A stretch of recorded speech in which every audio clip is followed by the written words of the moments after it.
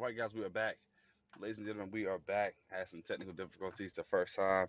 I literally recorded 6 minutes of talking and I had nothing recorded. So we'll try this again. But yeah, guys, I apologize for the hiatus. It's been a while. And yeah, like I said, in life, it's the two ways to look at things. If you want to make something happen, you make it happen. If not, you make an excuse. So uh, I have none. I'm an honest guy. One thing I think the best thing you can give somebody is honesty, and I've been stacking off. Life kind of got in the way. So, but I'm back. I'm trying to do these more regular, regularly. I guess would be a better way to say that. Just give you guys some content. Just talk. I have a lot to say. I'm probably one of the most talking guys that you'll meet. And I had a girlfriend I dated one time who said I talk more than most women she's met. Not to be a sex thing. That's a real thing she said. I'm still to this day not sure how to take that. But anywho, let's get right into it. WrestleMania was this past Sunday, and I promise you this: if you're not a wrestling fan, this will not be a wrestling dominated podcast. I'm gonna literally just kind of go through some segments of things that happen in entertainment, and we're kind of rolling the sports, baseball, all that kind of good stuff. But anywho, so WrestleMania was this past Sunday. I thought it was a pretty good match. A lot of people kind of disappointed with some of the matches, but overall, I liked it, man. I mean, for instance, you had Charlotte Flair versus Asuka, and it was a good match, man. So you had like somebody who, in Charlotte Flair, her dad, Ric Flair, just the child of a legend, who's becoming a legend herself in the sport, multiple time champion, SmackDown and Raw, and going against somebody who hasn't lost in 2.5 years. Now, the casual fan like myself would think, okay, well, I guess they're gonna give Asuka this big push. She hasn't lost yet. She lost, but unless you're living on a rock, you do this. Like, I'm not telling you anything you wouldn't know.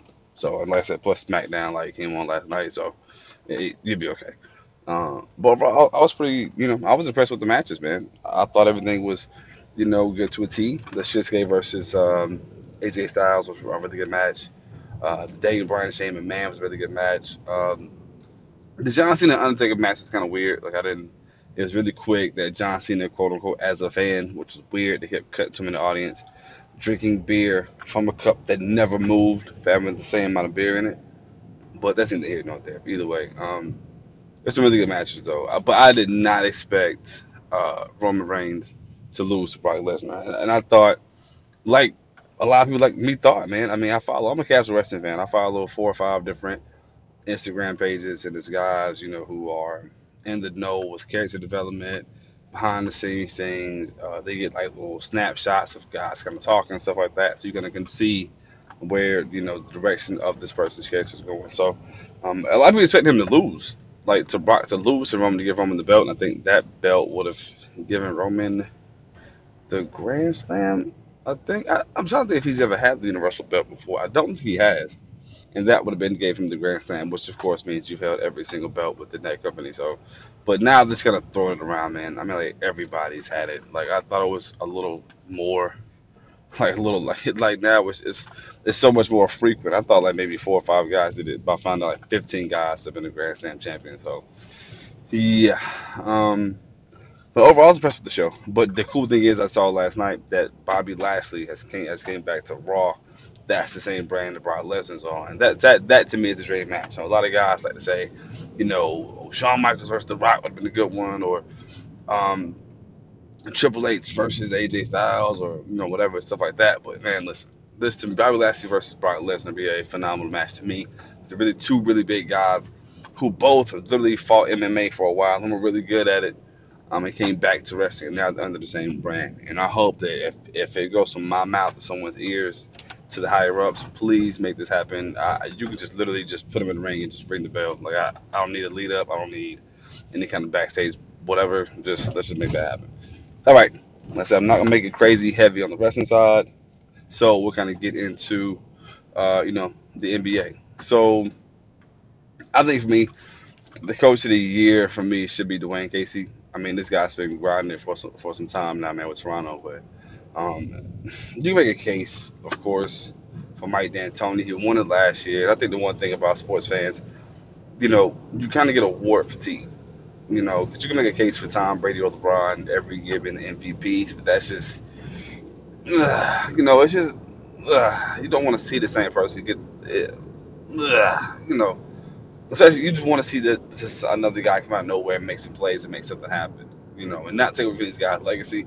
I feel like to me, these guys have done so much already that they're already first round locks, and that's just like giving a billionaire $1 million more dollars. Like, what's the point of this? Like, for what? Why exactly? So basically, the coach of the year in my eyes. I think the only slide against them is with Toronto always been the number one team. They just can't get it done, man. Um, DeMar DeRozan's a great talent. Kyle Lowry's a great talent. Serge Ibaka's playing great. That's another point guard play is really good too. I can't think of the young man's name, but um, they're a pretty good team. Like, they have the number one record in the East. That's saying something. Um, but shit, I guess it's always that talk of everybody's good until playoff LeBron shows up, and this guy is a freaking monster, man. But even bigger news out the East, like Kyrie Irving going down for the year with having to have knee surgery. Um, that was pretty intense. I think for a lot of people, they kind of wrote the Celtics off. Okay, and I think write them off in the sense of winning, going to the conference finals. Mm, I would say yes. Um, because in my mind personally, I don't think they have enough pieces to even make that kind of push like that. So I would say yes in this instance. I know, but don't disrespect to the team. Jason Tatum's playing great to be a first year guy. Jalen Brown's playing phenomenal.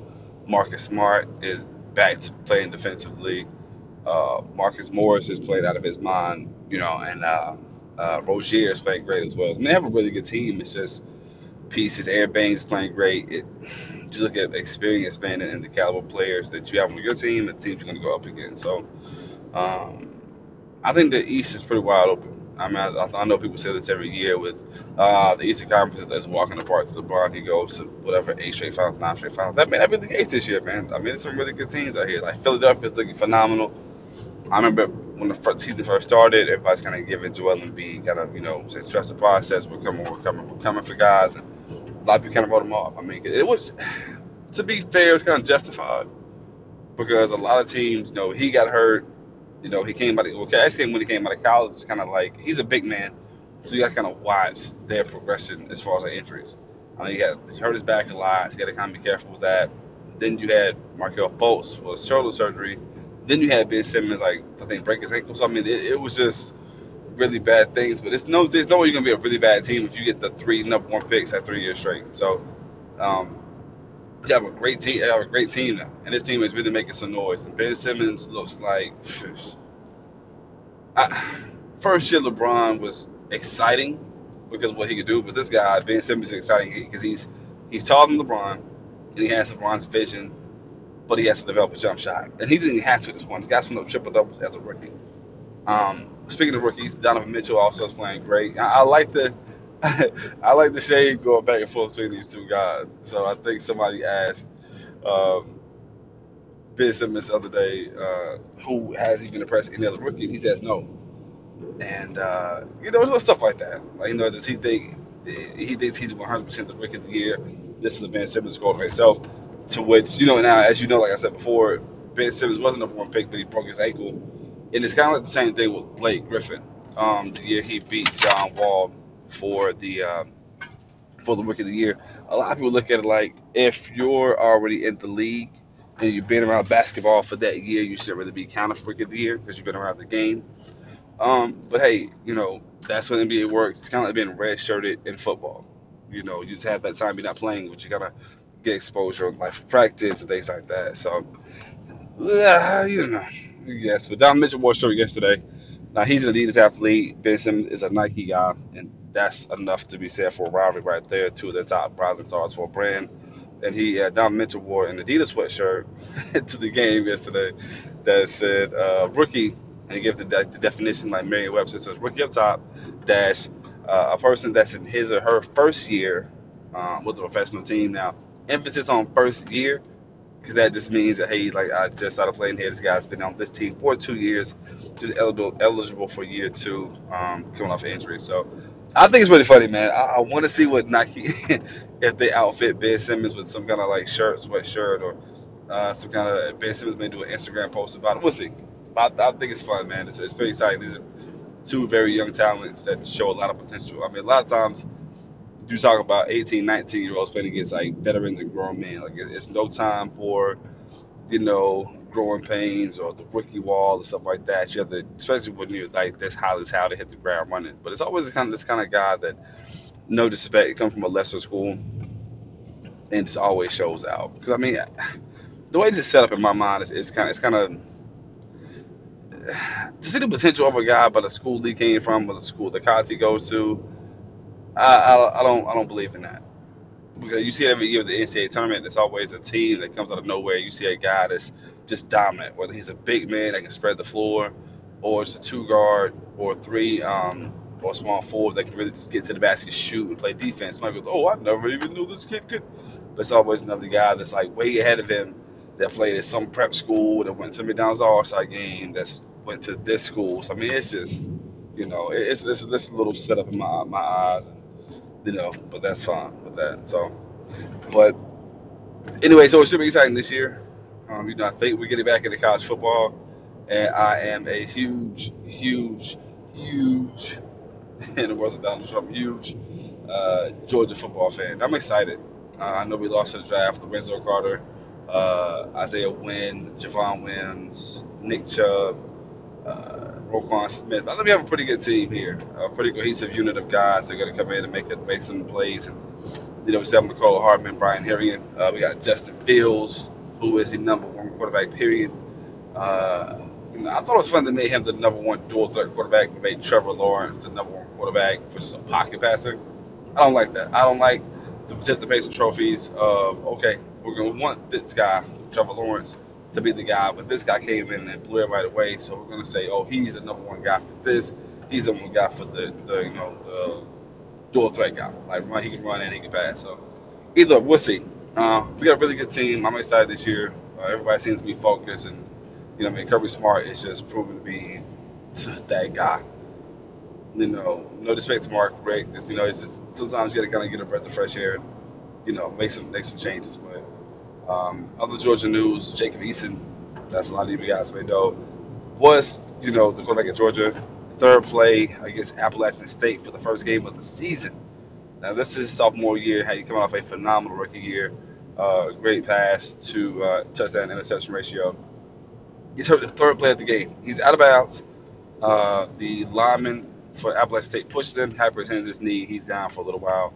And I hate to say it, man, but he got Drew Bledsoe because in comes Jake Fromm, who's just looking phenomenal, 6'4", really big guy, great arm, great vision, great timing in the pocket. And, it was kind of a thing, they won a game, they won 2 games, won 3 games, and, Jacob's getting a little bit better.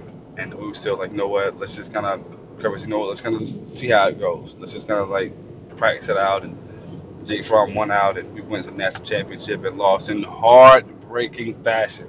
I wish there was something to kind of echo that when I said that, like heartbreaking fashion. But but anyway, man, to a crazy deep pass, an amazing way to end a football game, man. I don't think you just, even me being a Georgia fan, having that heartbreaking loss, it was a phenomenal game. Like, I take nothing against him. I think if Jalen Hurts stayed in the game, which I wanted him to, then we had that championship lock. But hey, it just wasn't in our cards for that day. But I think we'll be back and better than ever from last year to prove on that. So, with that being said, guys, I think we're kind of coming to a close here. I'm not going to hold up too much more of your time, especially being the first podcast back. I don't want to just go right into it with, you go to school, you come off spring break, and teacher will go, I want you guys to be 4 chapters tonight. Oh, my God. But with that being said, man, thank you guys so much for listening. And I do have a new tag now. So I'm like really this introspective kind of guy, and I look at life is based on experiences, and based off those experiences, you make life what you make it. So a lot of people, sure, we not all be in the same standing, but I do choose to believe you don't play the cards you're dealt if you don't let the cards reshuffle the deck. So with that being said, guys, life is only 99 summers. Make sure you spend your summers shining in the sun. With that being said, it's been one man, one mic. My name is Stephen Rashad Adams, and I'll catch you guys later. Have a great one.